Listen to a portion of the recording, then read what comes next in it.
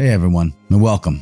It's your man Manny Faces, the producer, audio editor, and host of the multi-award-winning Newsbeat podcast. Today, you're listening to a re-release of perhaps one of our most powerful episodes to date. It's called #Say Her Name, Confronting 400 Years of State Violence Against Black Women. And we're publishing it again right now for several important reasons. Firstly, this is an issue that historically and currently doesn't get the attention it deserves. And we hope that by dropping it again now, that even more attention will be paid, and that maybe you'll share it with your friends and loved ones and others you think might be interested. Secondly, this episode recently clinched top podcast honors at the 2021 New York Press Club Journalism Awards, a prestigious competition that includes some of the largest and wealthiest news outlets in the country. The New York Times, Wall Street Journal, New Yorker Magazine, NBC and CBS News, and many others. And we won. So there's that. And finally, we're releasing this critically important episode in coordination with dropping our brand spanking new Substack newsletter. Please check it out and subscribe at newsbeat.substack.com to receive all future Newsbeat podcast episodes directly in your inbox, as well as some special things we got cooking just for you. Now back to Say Her Name. We felt this episode and the stories of the many victims of state violence mentioned within it best encapsulates our mission of highlighting the many voices too often overlooked and even outright disregarded by larger, well-financed media conglomerates, aka the mainstream media. Now, as always, you can also subscribe to our award-winning podcast through any app of your choice, whether it's Apple Podcasts, Spotify, Stitcher, Pocket Casts, whatever you use, you get the drift. Newsbeat, 2 words. We hope you are as moved by this episode as we were creating it. We send much love and respect to our guests and to the many voices that they represented. Check out our Substack, subscribe, and help us all together spark some change for the better. Once again, my name is Manny Faces. On behalf of the Newsbeat crew, we thank you for listening, sticking with us. We've got some new stuff coming, so stay tuned. Here's the original episode.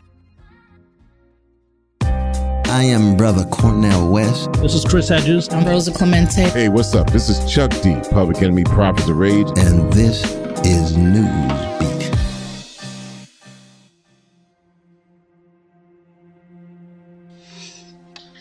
I'm sorry.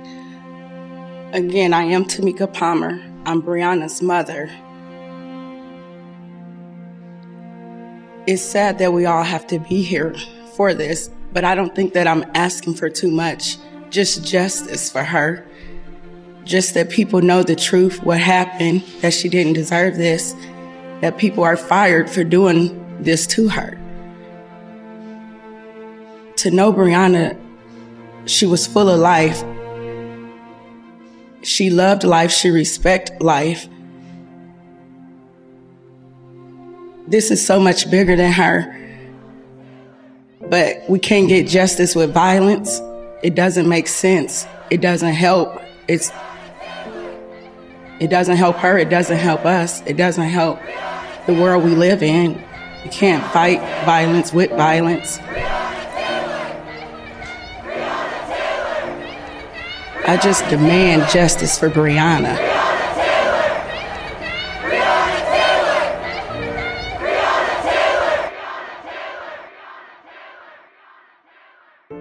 Hey everyone, this is Manny Faces, producer and host of award-winning Newsbeat, where we strive to illuminate underreported social justice issues through high-level journalism, interviews with experts and activists, mixed with music and original lyrics by brilliant independent hip-hop artists. Now, because we're working our way through the coronavirus pandemic, we're not always able to incorporate our artist family as we have in the past. But these issues can't wait, particularly this one. Alexia Christian, Maya Hall, Gabriela Navarez, Miriam Carey, Chantel Davis, Melissa Williams, Katherine Johnston, Ayanna Stanley Jones, Breonna Taylor. You may not recognize all of those names, but they range in age from 7 to 92. They hail from Brooklyn, Baltimore, Sacramento, Cleveland, Atlanta, Chicago, Detroit, Louisville, and Washington, D.C. Their daughters, mothers, nieces and sisters, their cousins, aunties, granddaughters and grandparents, their children, students, homemakers, wives, girlfriends, first responders, essential workers, career professionals. They are all loved, and they represent but a tiny fraction of the Black women and girls who have been killed by police, yet rarely, if ever, mentioned in conversations about police brutality. Perhaps this is partly due to the sheer number of unarmed Black men gunned down or strangled to death by cops throughout the United States, or a lack of collective outrage or even awareness about their plights. The cruel fact is that Black women and girls have been the victims of state-sanctioned violence ever since the transatlantic slave trade in the 16th century, a horrific foundation for the legacy of discrimination, abuse, and death that resonates through today. With the Black Lives Matter movement forcing white America to confront its shameful history and present-day reality of inequality and brutality against all Black people, it's important such atrocities targeting Black women and girls are met with the same fury as expressed against the gruesome police killing of George Floyd and so many other Black men. Shedding some much-needed light on all of this for us is Andrea J. Ritchie, an activist, police misconduct attorney, author of Invisible No More: Police Violence Against Black Women and Women of Color, and researcher in residence at Barnard Center for Research on Women, and Michelle S. Jacobs, professor of law at University of Florida Levin College of Law. This is another episode we wish we didn't have to make, and hopefully one day will represent only the past and not the present. For now, this is Say Her Name, confronting 400 years of state violence against Black women. Certainly, state-sponsored violence against Black women has existed from the moment the first Black woman was dragged to these shores. Considered as a foremother of the African-American community, historians believe Angelo boarded a ship in Angola before heading to Veracruz and finishing her voyage in Jamestown on the James River. She appears in the colony's census documents in 1624 and 1625. She worked for a wealthy family and lived alongside white servants. The women weren't just stuffed into the boats, but of course they were also used as tools of pleasure for the sailors who were on the boats. So not only were they shackled to other human beings in these insufferable conditions, but they were also brought on board to be raped and to be used as sexual tools for the sailors. So there's never been a time in the entire United States history where Black women have not been violently assaulted both by the state as well as individuals. From that moment forward, Black women have, and in the moments leading up to that, through kidnapping from the African continent and through the Middle Passage, Black women have experienced all of the same forms of state-sponsored violence, state-sanctioned violence, and state violence as Black men and Black people of all genders, and additionally have been subject to gender-specific forms of state violence through certainly systematic and structural rape that propped up the institution of chattel slavery and allowed it to continue after the transatlantic slave trade was shut down, and also policing of parenting and pregnancy and motherhood and violent separation from children in many respects. I read a statistic recently that a quarter of people of African descent were separated from a parent or a child during the period after the transatlantic slave trade had stopped and the internal domestic slave trade had started or had intensified. I think another thing that many of us don't think about when we think about state-sponsored violence is that Black women definitely experience lynching, often targeted for standing up for themselves or owning property or being associated with members of Black communities who were being targeted, but that also, the lynching very often involved rape as well as physical and sexual violence and mutilation. After 5 years of exhaustive research and interviews with local historians and descendants of lynching victims, the Equal Justice Initiative found white Southerners lynched nearly 4,000 Black men and women and children between 1877 and 1950. I'm listening to these people who are talking about when violence started. No, violence against Black people and against Black women, the whole breeding program, when transatlantic slavery was outlawed, Americans came up with the idea, okay, well, we don't have to steal people from Africa. We can just make chattel, right? We can breed people in order to satisfy our needs. And so Black women were routinely raped, not only by slave owners, but by overseers, and then forcibly required to enter into relationships with other slaves that the slave owner thought had good properties and could produce more better developed, brand new piece of chattel through forced pregnancy.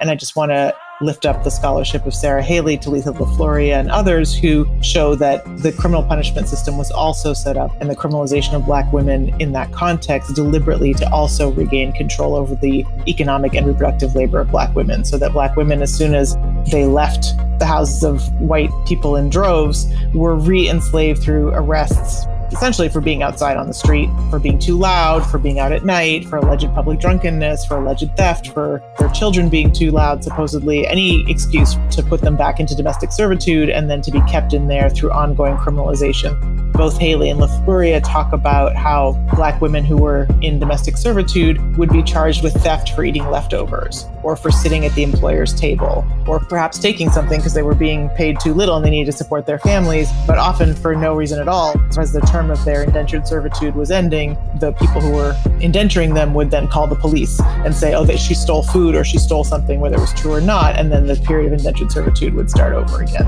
That kind of criminalization in terms of Black women's presence in public, as well as criminalization around alleged fraud and theft, as we all know, sort of in the context of the welfare queen and so forth, continues to the present and definitely informs the ways in which police interact with Black women and the sites, locations, and forms of state violence that Black women experience. The U.S. locks more people up than any other country. More than 2 million Americans are in jails or prisons here, and more than 200,000 of those prisoners are female. Nearly 30% of all incarcerated women worldwide are in the United States, and the number of women in U.S. prisons has risen more than 700% in the last 40 years. My understanding is there's more police interactions with men than there are of women. There are 10 million arrests every year, and a quarter of those arrests are of women. There's not a total number of stops every year, but certainly the total number of arrests every year is of women is a quarter, and Black women make up the majority of that. So certainly the number might be smaller, at least in terms of arrests, but the racial disparities are the same. So similarly, when we were talking about stop and frisk in New York City, since 2002, the police department has conducted over 5 million stops and frisks. The vast majority of those stopped have been Black and Latino. According to the police department's own report, nearly 9 out of 10 New Yorkers stopped and frisked have been innocent. Racial disparities among stops of women were identical to the racial disparities among stops of men. But we continue to talk about stop and frisk as something that was uniquely or exclusively targeting Black and brown men, who were also presumed to be straight and not trans, right? And in fact, queer and trans Black men were also experiencing unique forms of stop and frisk. The New York City Anti-Violence Project knows that stop and frisk and police profiling and racial profiling has always been an LGBT issue. It continues to be an LGBT issue. In 2011, what we found that 32% of LGBT people who reported violence reported incidents of police misconduct, including false arrest, excessive force, entrapment, and police raids. We know that transgender people of color, and LGBTQ youth of color experience this violence at the most risk. Another data point that many people aren't familiar with is that Black women are the demographic group that are most likely to be killed by police when unarmed of any demographic group. And so, for instance, the Breonna Taylor story is very much in the news right now. Across this country, they are shouting another name as well. Breonna Taylor, who would have turned 27 today. Back in March, she was shot 8 times while she slept in her bed in Louisville. The protesters across this country demanding, say her name. Back in March, 3 plainclothes Louisville police officers stormed Breonna's home, executing a no-knock search warrant. Family lawyers say Breonna's boyfriend, a licensed gun owner, fired a shot, fearing intruders. The officers fired 20 rounds in return, killing Breonna. That kind of situation where Black women are killed in the context of a no-knock warrant during a drug raid is sadly very common. I can name off the top of my head women who have died that way. Tarika Wilson, Katherine Johnson, Alberta Spruill, Ayanna Stanley Jones. 7-year-old Ayanna Jones spent her last night alive watching TV on the couch with her grandmother. They woke to a blinding light, an explosion, and the sound of a single gunshot that killed the child. This is what we know. Katherine Johnson, 92 years old when she was killed. Police went to her home based on falsified paperwork claiming there were drugs inside. When Johnston didn't answer the officer's knock at the door, they then broke in. Frightened by the noise, she opened fire and the officers shot back, killing her. Those kinds of killings, as well as sort of the ways in which Black women are policed in public spaces that can lead to physical violence, sexual violence, and fatal violence, are things that people are not necessarily seeing happen in the same way. And I think part of it is because the way that our understanding of state violence has been shaped historically and in the present is around the experiences of Black men who are assumed to not be queer or trans. And the stories that have shaped our understanding of gender-based violence have to do with white women and domestic violence or sexual assault. And that leaves Black women who experience disproportionate rates of both kinds of violence completely out of our understanding of the narratives and actually what we see as violence. And so I think that, again, showed up in a really stark and extreme way in Breonna Taylor's case, where recently they produced a police report that said there had been no injuries to a woman who was gunned down in her bed and died in a hail of 11 bullets, 8 of which struck her. We begin today with shocking news out of Louisville. Local police have released a nearly blank incident report stemming from the night Breonna Taylor was fatally shot in her own apartment by police, despite the fact that the 26-year-old EMT was shot at least 8 times during the no-knock search in March. 8 times. Yesterday's report listed Taylor's injuries as none.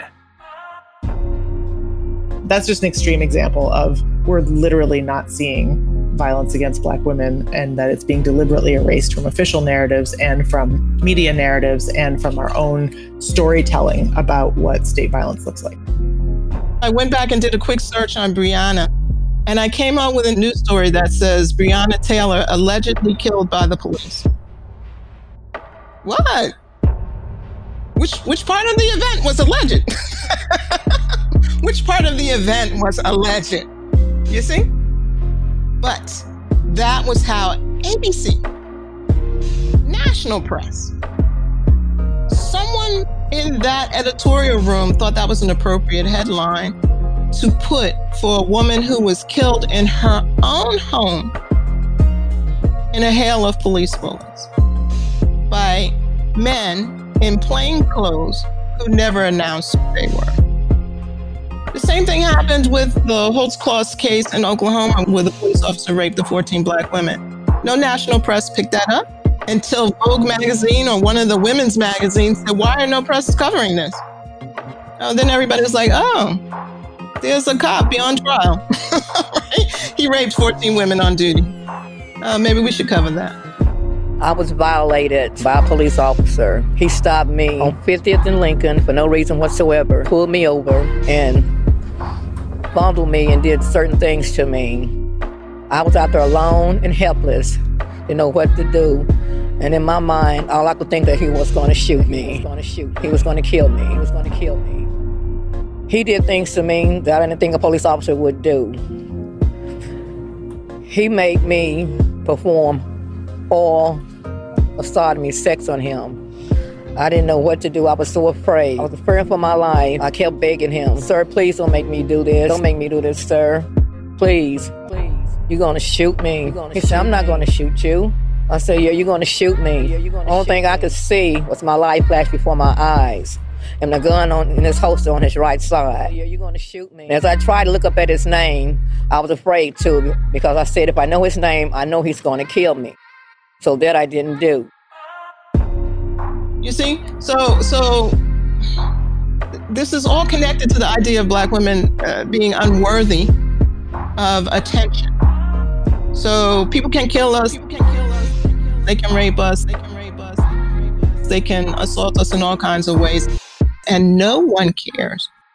America's public enemy number one in the United States is drug abuse. In order to fight and defeat this enemy, it is necessary to wage a new all-out offensive. So John Ehrlichman was one of the henchmen for Richard Nixon. He says the Nixon campaign in 1968 and the Nixon White House after that had two enemies, the anti-war left and black people.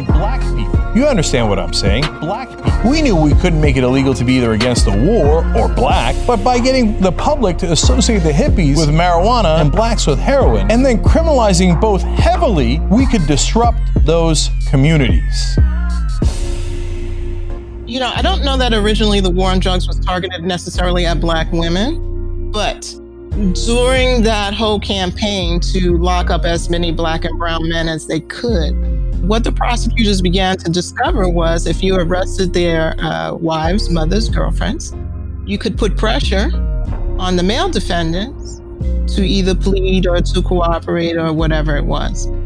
We don't see this play out with white criminal defendants, but it was a tool that was used, and I must say Rudy Giuliani, while he was the U.S. attorney, this was a favorite tool of his in any kind of criminal case where there were black or brown defendants. It didn't even have to be a drug case. He would go after the spouses, the girlfriends, the mothers, if he could get them.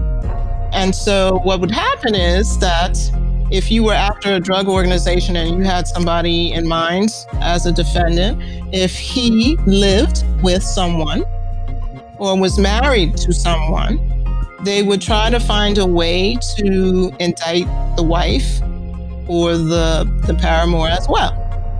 So, for example, if you lived with someone who might have been dealing drugs, whether you knew or didn't know, and you answered the door when someone came to see your husband or your lover, you became a co-conspirator. You know, I'm looking right now in my apartment at a poster that we made in 2015 with some colleagues that lists 100 black women and girls killed by police.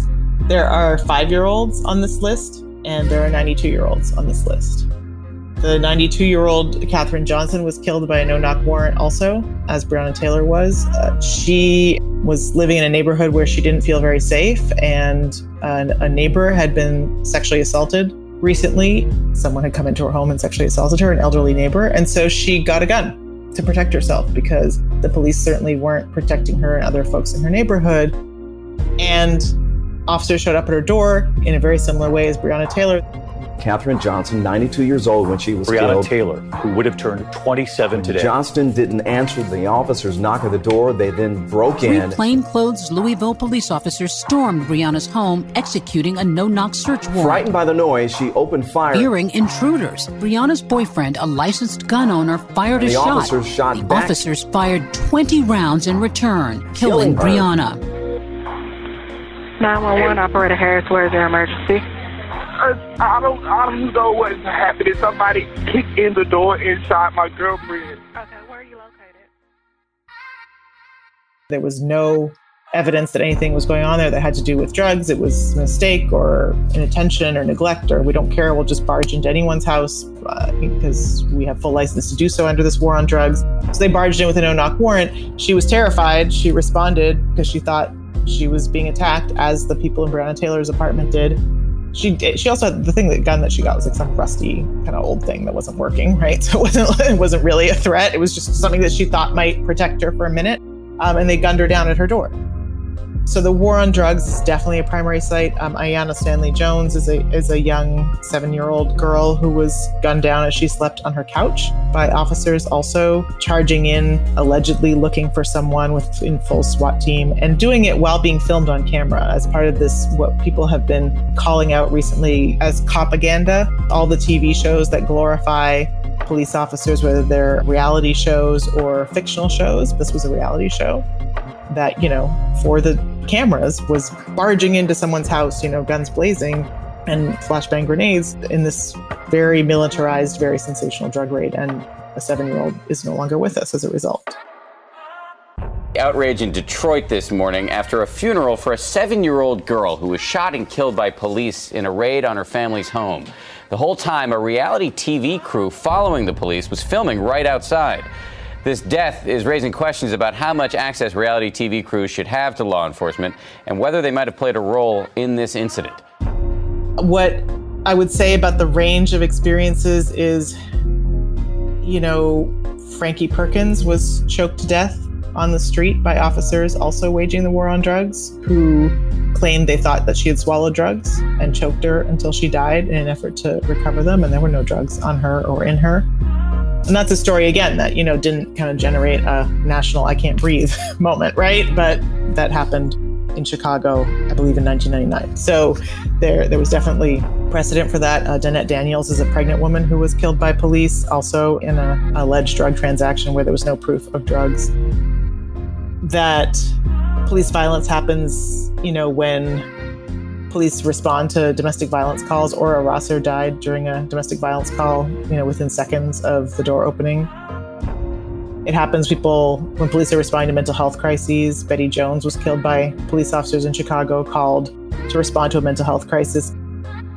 Kayla Moore was a Black trans woman who also was killed by police officers in Berkeley responding to a mental health call, where the people calling were looking for medical support workers for the mental health team of the Berkeley City Department. But unfortunately, the mental health team didn't operate 24 hours a day. So because they called at night and the mental health team only operated between 9 and 5, which is not when everybody plans their mental health crisis, the police showed up and killed her, suffocated her in her own apartment. There are so many different contexts in that, and I'm just talking about police killings, right? There are so many different contexts in which police come into contact with women, girls, trans, and gender nonconforming people, where harm comes to someone who is seeking help. I think Tony McDade's case is another example where, according to Tony's Facebook page, he had experienced tremendous homophobic and transphobic violence the day before. He didn't get protection. He got killed. Kiwi Herring is a Black trans woman in Louisville who similarly had experienced just months of transphobic and homophobic violence from her neighbor, culminating in them setting a fire on her porch the night before. But when the police showed up the next day, Kiwi is the one who's dead.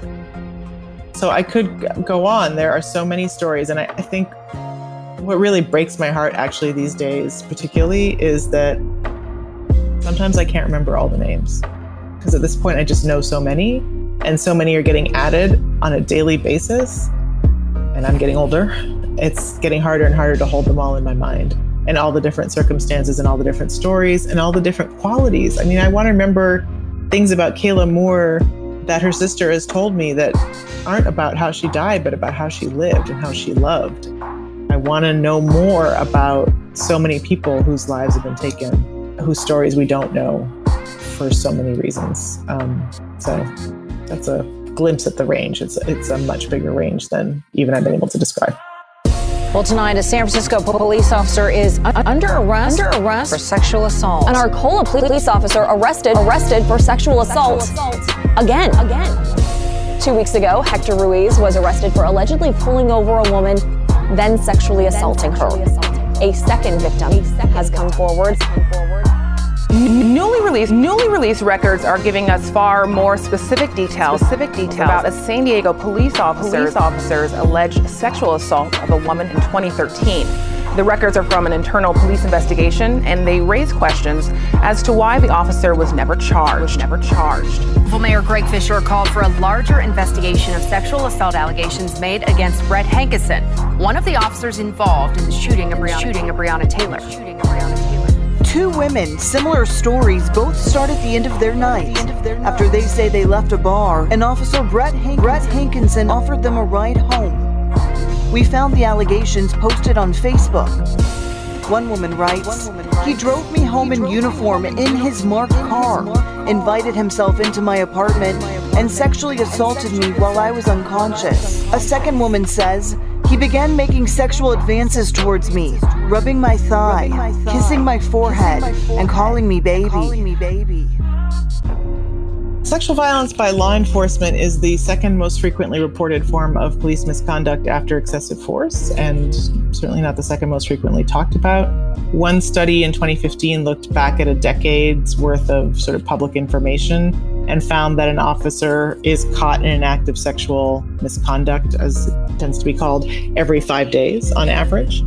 Yet, that's not something that is part of the national conversation, even now, as we're everyone's throwing out some kind of response to police violence in this moment, and none of them even touch on sexual violence by law enforcement, even though the officers who killed Breonna Taylor had previous complaints of sexual misconduct. And in my research, I've definitely found that sexual misconduct is often a precursor to physical and fatal violence, or it's a parallel. So for instance, in Invisible No More, I talk about L'Oreal Singine, who is a Native woman who was killed in Arizona by police, and the officer who killed her had been accused of sexually harassing a young woman before and had also tasered a young woman in school. In court today, a Milwaukee police officer charged with sexual assault. He's the same officer at the center of a deadly shooting that led to the Sherman Park violence.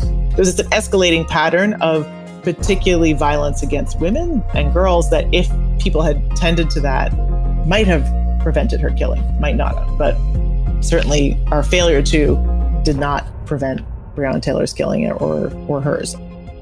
It's important for that reason. It's also important because sexual violence by law enforcement agents under international law is considered torture because there's something about being sexually violated by an agent of the state, the agent that is ostensibly, allegedly supposed to protect you from sexual violence, that has a particular psychological impact and a particular sense of there's no recourse, right? And it's also noting that sexual violence is a violation of your bodily integrity and your human right to privacy, safety, and dignity. And so it's something that we continue to work to lift up in organizing and in movements, that we continue to struggle to address in communities. It's hard to do a know your rights training around sexual violence and harassment by law enforcement because there's no like magic word that you can say, like, I don't consent to the search, or am I free to go? Or, it's something that mostly when I do trainings, people are skill sharing on how to escape, avoid, minimize, or cheat condoms so they can have DNA evidence. Like people are sort of figuring out how to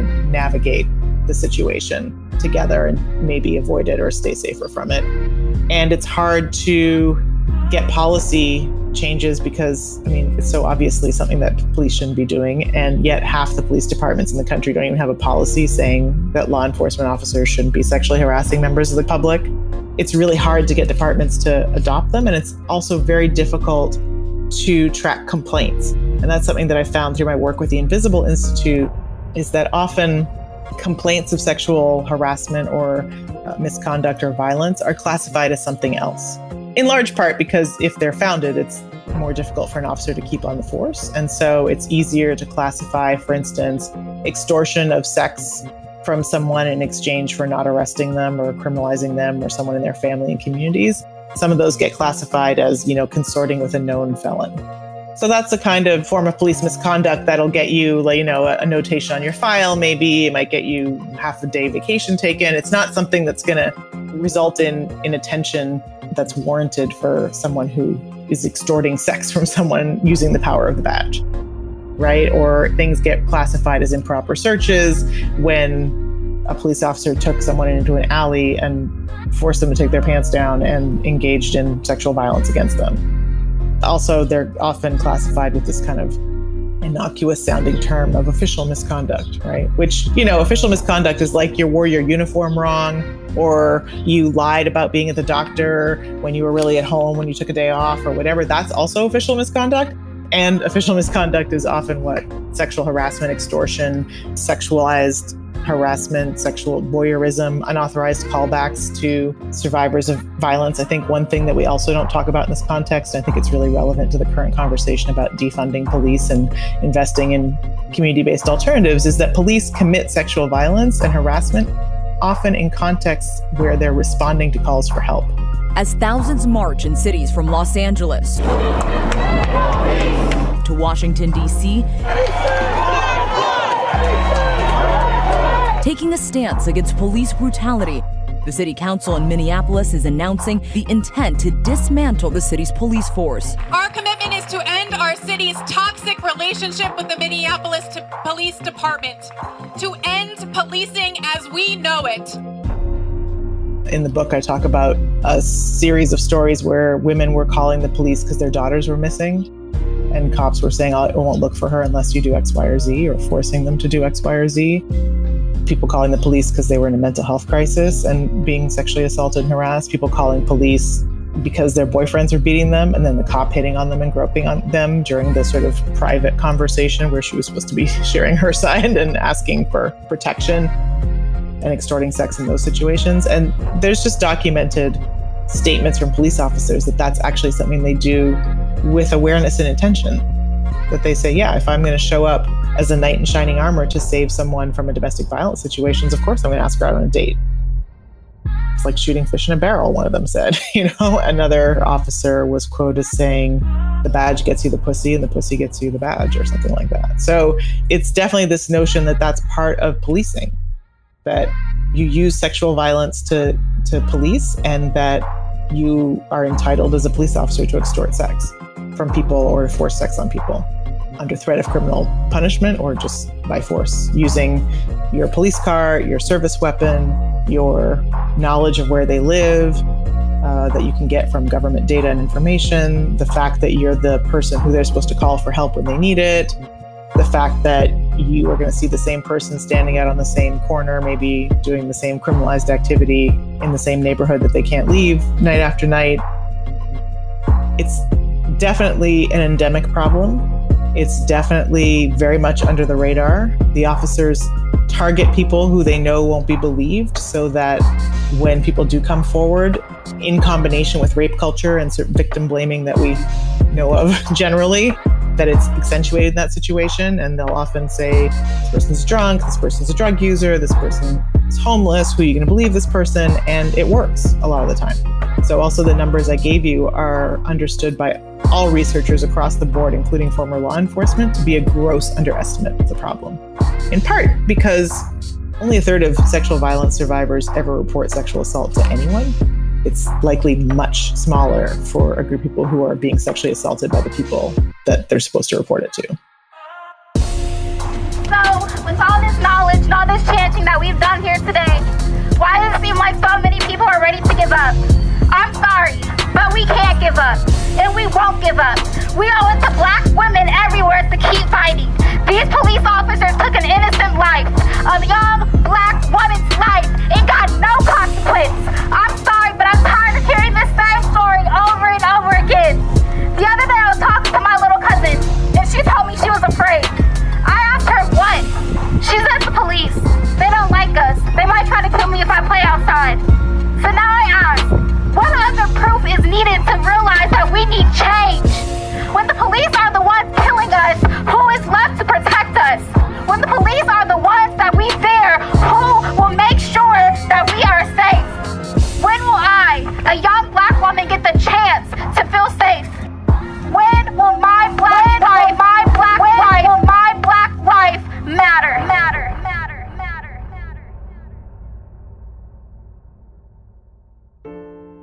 Well, indeed, Black lives do matter.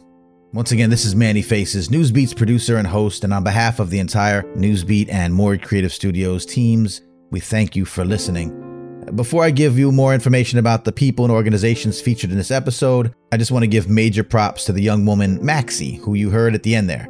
She's on Twitter at ALIISEENM, which is where we found that footage of her and her friends speaking at a march, which they organized in Houston to honor Breonna Taylor and, quote, all of the Black women who have suffered or lost their life from police brutality.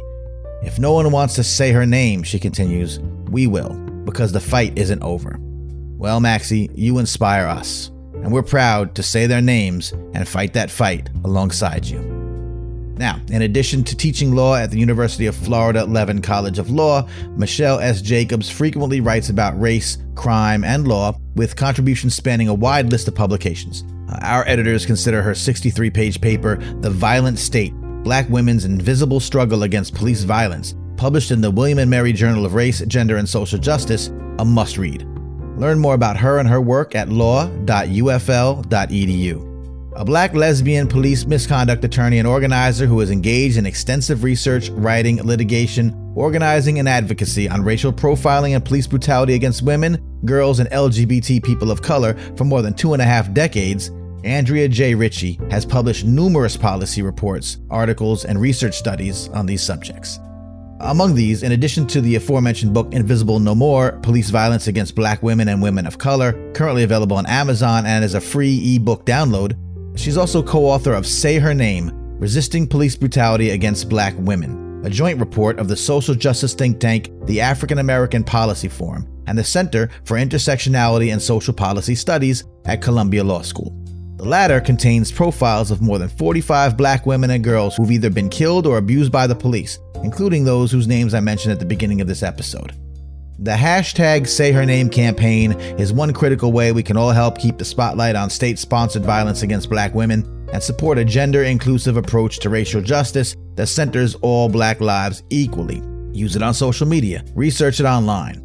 Contact the African American Policy Forum at aapf.org and get involved.